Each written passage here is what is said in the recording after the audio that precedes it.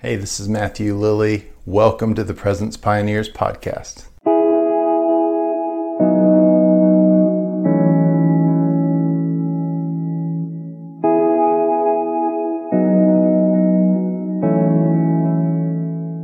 Hey, welcome to today's episode. Thank you so much for joining us.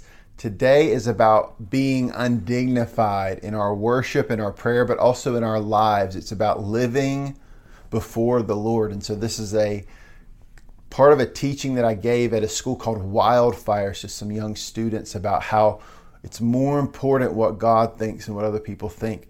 And that's so helpful for us all. And I think you're going to love it. And it's going to encourage you. So just a reminder, this podcast exists to equip presence-centered Christian communities to worship and pray night and day.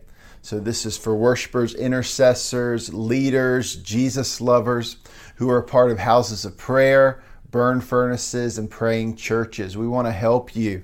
And if you're a part of a community like this and this podcast is encouraging you, then I'd love for you to share that with your community, because it's going to be helpful for them too, and it's going to encourage them, and ultimately it's going to strengthen the worship and prayer movement. So any way that you can like or comment or review or share the podcast or this episode, all of that stuff is going to help this podcast get out there and fuel day and night worship and prayer. Don't forget to subscribe if you haven't yet. You can subscribe and view all the previous episodes up on our website at podcast.presencepioneers.org. So here you go. Here's my teaching on being undignified and living before the Lord. Enjoy. So let's get back into 2 Samuel 6 here. So David says, I'm going to bring the Ark of the Covenant into the centerpiece of Jerusalem. Verse 3 says, they set the ark on a new cart and brought it out of the house of Abinadab, which was on the hill, and Uzzah and Ahio, the sons of Abinadab, drove the cart. They brought it out of the house, which was on a hill. Verse 5, David and all of Israel played music before the Lord on all the instruments. Verse 6, when they came to the threshing floor, Uzzah put out his hand, took hold of it, and the oxen stumbled.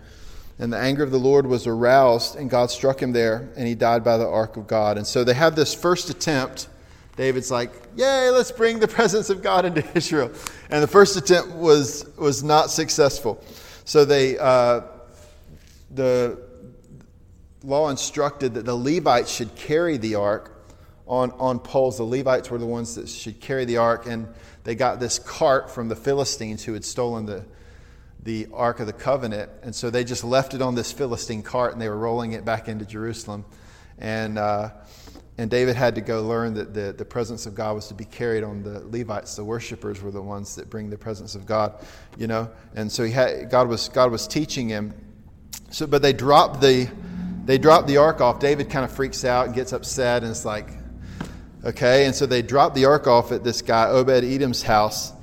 Verse 11, it says, the Lord blessed Obed-Edom and all his household. So it's like they drop off the ark, and it's like all of a sudden Obed-Edom starts getting all this blessing in his house for 3 months because he's got the presence of God there.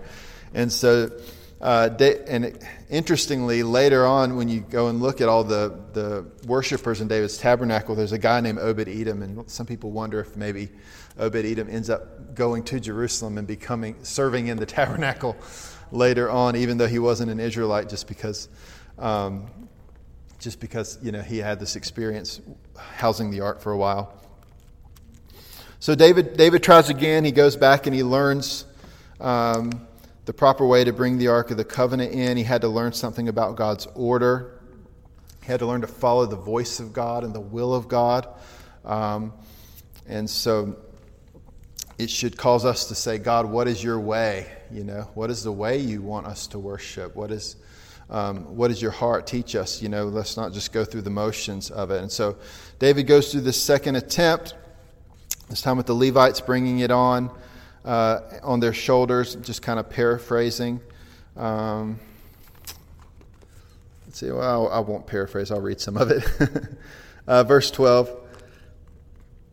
The Lord has blessed the house of Obed-Edom and all that belongs to him because of the ark of God. So David went and brought up the ark from the house of Obed-Edom to the city of David with gladness. And so it was when those bearing the ark of the Lord had gone 6 paces, he sacrificed oxen and fatted sheep which, by the way, that's crazy. Every 6 steps they would stop and they would slaughter an animal.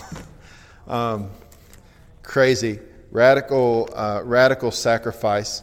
One of the cool things about that is that you envision them going up the hill. They're taking the ark up Zion, and every 6 steps they're offering. So there's this trail of blood coming down the mountain. And of course, you can envision Jesus, the one carry the cross up the mountain, and beautiful, image of that as well. So all this stuff about Jesus is in here. So it said, then David danced before the Lord with all his might and was wearing a linen ephod, which was the priestly garment. So he wasn't naked, as some people were like, David took off all his clothes and danced before the Lord. I don't know why that became like a thing that people said, but that's not actually what happened. David put on he took off his kingly garments and put on a priestly garment. He was showing what was the priority.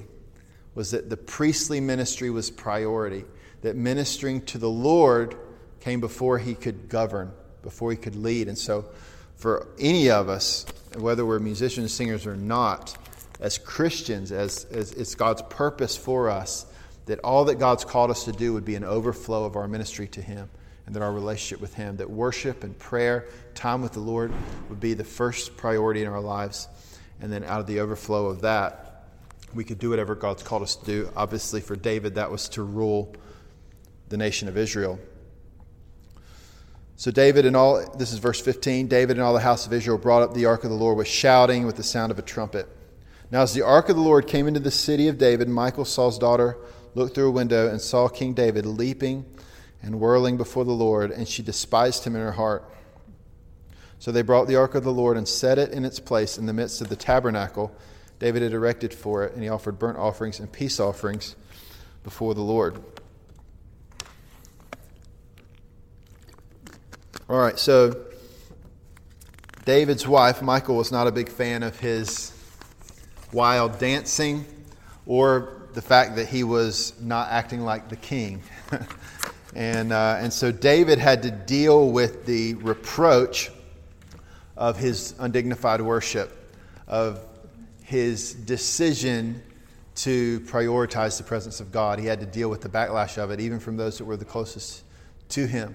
And no doubt there's sacrifice and there is reproach that comes at times in choosing to be zealous for God and choosing to make him our prioritized. And sometimes we can be misunderstood. The religious spirit does not like radical, extravagant expressions of worship. And every time you see extravagant worship in the Bible, you see, it stirs things up and there's pushback against it, but then you always see the Lord affirming it. Hey guys, this is Matthew. We'll get back to the episode in just a moment. If you're enjoying the podcast, please consider joining Presence Pioneers Premium, our brand new subscriber community. Paid subscribers will get exclusive premium content such as bonus podcast episodes, exclusive articles, early releases, and more. Presence Pioneers will be releasing its first e-course in 2024 with many more to come. And the Presence Pioneers premium subscribers will always have full access to the entire library of online courses. Visit media.presencepioneers.org or click the link in the description to join today. You can become a premium member today for an introductory price of only $5 a month. When the price goes up in the future, as our library of resources grows, you can stay subscribed at the original price. If you've enjoyed our podcast for a while, becoming a premium member is a simple way for you to help us cover the cost of producing this podcast and partner with Presence Pioneers in equipping the church with resources for day and night prayer, prophetic worship, missions, and revival. Visit media.presencepioneers.org to sign up today. And, I think I have in here in the notes, I'm on page 4, by the way. I'm not following exactly, but Matthew 26, 7 through 8, where a woman comes and breaks open this alabaster flask on Jesus' feet. This a year's worth of wages she uses to buy this costly oil, and just dumps it all over Jesus. And there's pushback. It says when the disciples saw it, they were indignant and said, "Why this waste?" I think you can tell it's the same spirit that came against David. Why this waste? What are you doing? Like all this expense, all this music, all these instruments that you had to build, like all this oil you're pouring out on the feet of Jesus. Why this waste? Why this waste? But Jesus said to this woman that you've done a good thing. And I believe the Lord affirmed David as well. And I think David knew, which we'll see here in a minute, David knew that he was doing this before the Lord, and the Lord was pleased with him.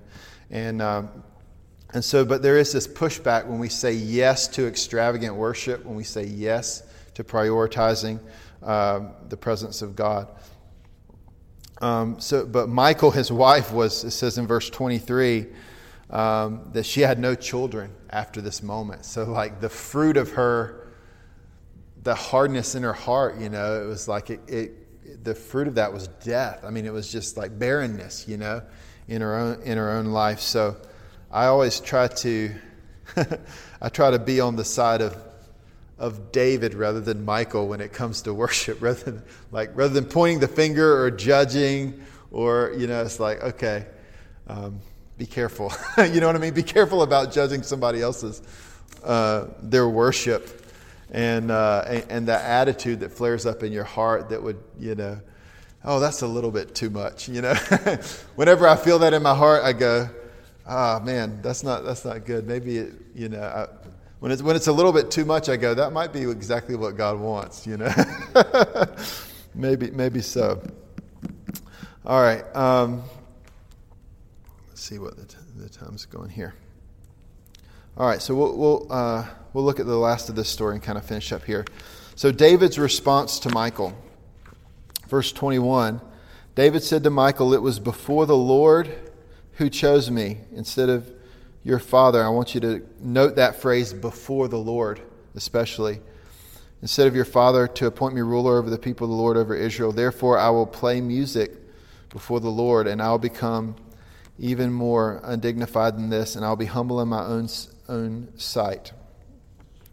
So David said it was before the Lord. So he had this paradigm, this mindset that what he was doing was before the Lord, that he was ministering to God. He understood that even though he was king, that God was also calling him to be a priest.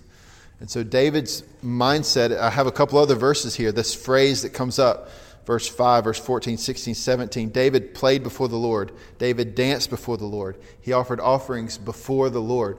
So David stepped into this calling that God had on his life to be a priest before God. And that's what worship is. It's a priestly calling that we minister to God. In Acts 13 at Antioch, it says they ministered to the Lord. So this is a New Testament reality that we are called first and foremost to minister to Him. And David knew this, and his whole mindset was what God thought. It was, I'm doing this for Him.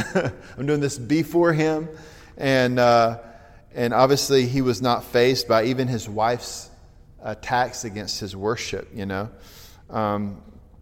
So David entered into this priestly aspect of his ministry, worshiping before God. I don't have time to talk about why he was allowed to be a priest. That's an interesting theological question on why David was actually allowed to be before the Lord. But it connects to the Melchizedek priesthood. If you want to study Melchizedek and look into that, read the book of Hebrews. And it talks about that as well. So verse 21 again, David said, "It was before the Lord who chose me." So David was confident in his identity. He said, "The Lord has chosen me." So that, to me, that's like the language of adoption. That's that spirit of adoption. He said, "The Lord has chosen me." And so David was more concerned with what God thought than what even his wife thought, when anybody else thought. He was free. He was free from fear. He was free to worship. He was free to be all that God had called him to be. And so like David, we need to be more concerned with what God thinks and what other people think. We need to be willing to suffer the reproach. We need to know that God loves us, that we're his sons and his daughters. We need to have our heart pure, free from the fear of man. Proverbs 29:25 says, the fear of man brings a snare, but whoever trusts in the Lord will be safe. So the fear of man, I mean, that's what Michal was, his wife was bound up with, was this fear of man. But David was free so that he could be undignified and worship freely, and that he could make the presence of God the priority in his life. He ministered before the Lord. All right, and the last verse, which I mentioned before, I will become even more undignified than this. So my last point on page 5 of the notes, Jesus, the ultimate undignified worshiper. When did David become more undignified than this? We don't really see that in the scriptures. We don't see David having we don't see another dancing episode of David doing this out in the streets like this. But I believe it was pointing to Jesus that I already alluded to, the one who would bring the presence of God to his people, the one who would suffer reproach, who would bear the shame of the cross, who would become more undignified than David, the son of David, would become more undignified. Just as David brought the ark into Mount Zion up the hill, and there's that trail of blood. Jesus carried the cross up the hill, died for us. And David's kingdom points to the kingdom of Christ, who opened a way for all the nations to enter God's presence, to see the restoration of the tabernacle of David. So Jesus modeled that living before the Lord. He said in John 5, I say to you, the Son can do nothing of himself but what he sees the Father do. For whatever he does, the Son also does in like manner. So Jesus lived in this reality of I'm living before the Father. I'm living before the Lord.